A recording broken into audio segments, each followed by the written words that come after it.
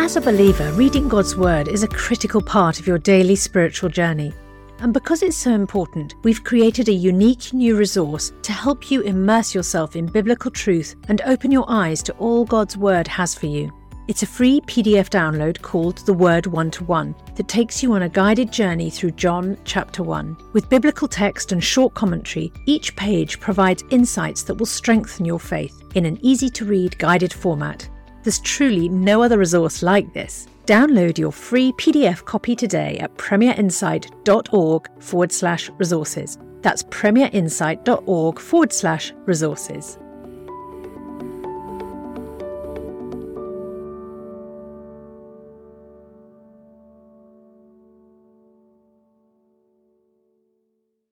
Thank you for listening to the show that brings you the thought and theology of C.S. Lewis with me, Ruth Jackson. Discover more about Lewis by visiting premierunbelievable.com, where you can also find lots of great articles, resources and podcasts. And you can also register there for the chance to win a free book. If you enjoy listening to the C.S. Lewis podcast, please do consider rating and reviewing it. But now for today's show. In this series, C.S. Lewis expert Professor Alister McGrath is delving into the Space Trilogy, arguably one of Lewis's lesser-known works of fiction. We'll be exploring the 3 books in the trilogy: Out of the Silent Planet, Perelandra, and That Hideous Strength. Alister, one of the central ideas in Out of the Silent Planet is the concept of the bent or distorted nature of humanity. How does Lewis explore this idea, and what does it reveal about his views on things like sin and redemption? Well, one of the themes that is quite important here is that, if I can put it like this, if our world is contaminated, then that contamination can spread. And the issue, therefore, is what can be done to resist this. So it's a very interesting idea. And Lewis clearly is drawing on this. And he depicts Earth as a flawed, a fallen world, and takes us further in saying, and this fallenness is capable of being spread by human agency. Now, his description of the way in which we're fallen is quite interesting. There's one passage that talks about human beings wanting to be like a god, except that you use the kind of Malacandran word for God, and it's this idea that human beings are envious. They want to be like a god themselves, and that's the problem they have. And of course, that goes straight back to the Genesis creation narrative, and of course, the fall.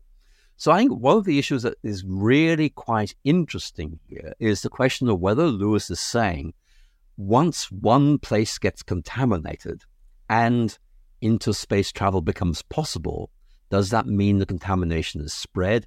Or does it mean, actually, the contamination can be reduced by others doing something about it?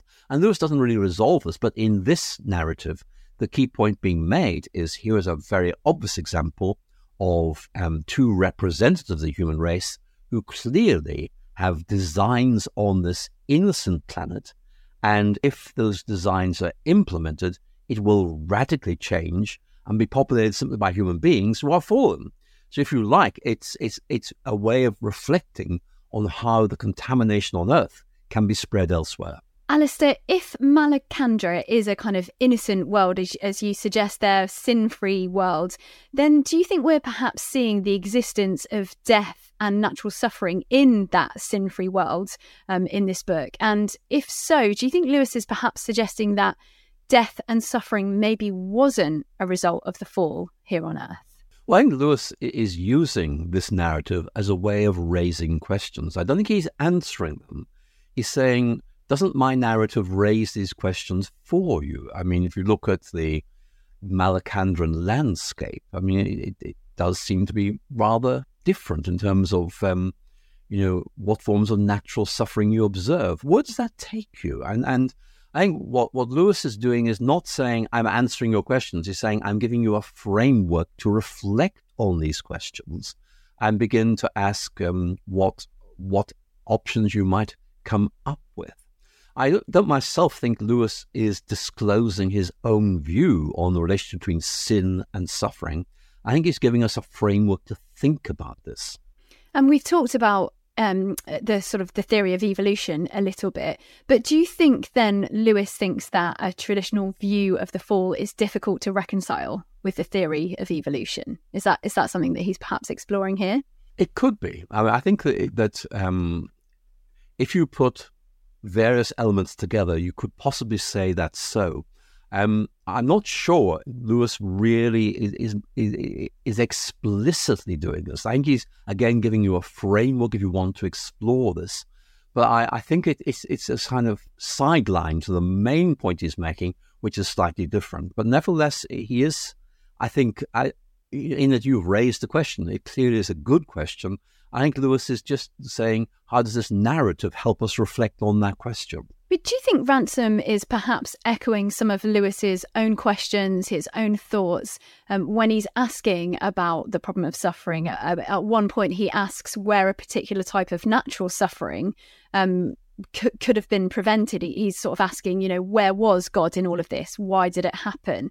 Is that something that Lewis would have perhaps been asking through the character of Ransom? I think it is. I think that there are a number of questions that Lewis is exploring. I think one of them, which is hinted at various points, is, worlds don't last forever, and neither do races. And I think that Lewis is really wondering whether the human race is going to make itself extinct by some very bad choices it's making. And I think what Lewis really had in mind was the collapse of civilization. But of course, since the advent of nuclear weaponry, and of course, with the rapid spread of climate change, you can see that actually this idea that maybe we are instrumental in our own extinction actually might be a viable idea. And maybe Lewis was hinting at something like that, although, of course, he would not have known of either climate change or nuclear weaponry at the time of writing this book. Do you think the way that the Malacandrians view suffering is significant? They seem to perhaps think that it's kind of less of an issue. Before we rejoin the rest of today's podcast, I have a very special offer for you to help you have an even more meaningful spiritual experience this Easter. As you know, N.T. Wright is without doubt one of the greatest Christian thinkers and apologists of our time, and some of Tom Wright's answers to questions about Jesus' death, resurrection and return are some of the most poignant and thought-provoking. That's why we've created a brand new downloadable devotional resource that's perfect for the Easter season, featuring these questions and Tom's answers. This 5-day devotional journey titled Jesus' Death, Resurrection and Return is only available to friends like you as our thanks for your gift today. And remember, your support is truly critical to help keep resources and podcasts like Ask N.T. Wright Anything and Unbelievable going strong, because this ministry is completely funded by friends like you. So please give the very best gift you can today, and make sure to download your copy of Jesus' Death, Resurrection and Return devotional at premierinsight.org/C.S. Lewis. That's premierinsight.org/C.S. Lewis. Thank you. And humans, is Lewis sort of implying anything by that? Is he putting forward a particular theory or philosophy, do you think? I think he is. I think he is saying that, in effect, our fixation on why is there suffering is perhaps an over-intellectualization of something which is just the way things are. I think that there's a sense in which Lewis is saying we have this fixation on it in our world. Here they don't. And maybe this is a better way of looking at it. So again, it's one of these things where you use the narrative as a way of opening up a question for readers. And the question really is, are we overindulging in reflection on suffering? Shouldn't we be doing something to make it better rather than trying to fit it into a big worldview? And is the way that the Malacandrians view death significant? Because again, that seems to be quite at odds with the way that humanity would generally view death. Well, I think this idea of making a big deal out of death, for example, by having coffins, is quite interesting because, again, Lewis isn't necessarily saying we overdo this. But what he is saying is here is an alternative where perhaps there's a more healthy and more viable attitude towards death. Now, I don't know about this, but, we have to bear in mind that Lewis's mother died of cancer, and the funeral arrangements for that were actually a bit traumatizing for Lewis. He was a very young boy at the time, and it was quite possible he's kind of working through something from his own history here in terms that can help other people work it through as well. And is there kind of a theological implication to all of this? Because there's a line where the God figure, whatever you want to call it, in this story says, the weakest of my people does not fear death. If you were subjects of Maladil, the other kind of God figure, you would have peace. Is Lewis, do you think, sort of implying something by that line? Well, I think he is. I think he's saying that if you have a deep conviction that there is life beyond death, then you're not going to worry about this, and you're not going to make a big fuss about it. I mean, it's like coming into the world. That's very nice, and you mark the occasion. But when you leave, well, you mark the occasion, but you believe you're going on somewhere better.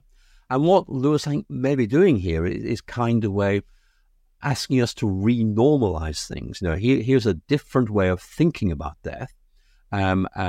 Comparing it with a different way of thinking about birth, in fact. And I think that one of the points he's bringing out is that it doesn't have to be the way it is. That actually, maybe we need to rethink whether the way we approach death perhaps is excessive. Perhaps we need to be less worried about it and mark it in a more simple way. Now, are there any other kind of big apologetic ideas, do you think, that Lewis weaves into the narrative of Out of the Silent Planet? I think that there are a number of apologetic themes that are implicit in the narrative. And again, it's as if Lewis is planting these seeds for us to find and reflect on. For me, one of the most important things really is the apologetic theme that you need a controlling narrative to decide what's right and what's wrong. And that's why I think it's very interesting to compare Ransom, Divine, and Weston, because they clearly have very different controlling assumptions, and these mean they work out in very different ways. Maybe Lewis is saying to us, look, maybe the outcome of your controlling narrative is an indicator of its truth. Just a thought, but a very interesting thought. Alistair, as we come to the end of discussing this book, is there a particular passage that stands out to you in Out of the Silent Planet? I think, yes, probably, but for the wrong reason. And it's the description of the voyage itself, because it does really reflect what people thought of it back then. And of course, it's changed a lot. But it's still very, very interesting to see how the way in which we think about the future is actually very heavily shaped by what the present is like. And of course, that means we rethink things now. And of course, Lewis was doing his best to visualize this during his own time, but actually that's changed a lot.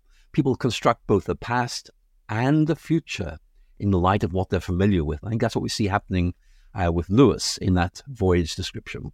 Alistair, thank you so much. Thank you for listening to the C.S. Lewis podcast with me, Ruth Jackson. Discover more about Lewis by visiting premierunbelievable.com, where you can also find lots of great articles, resources and podcasts. And do register there for the chance to win a free book. That's premierunbelievable.com. If you enjoy listening to the C.S. Lewis podcast, please do consider rating and reviewing it. Thank you for listening, and see you next time.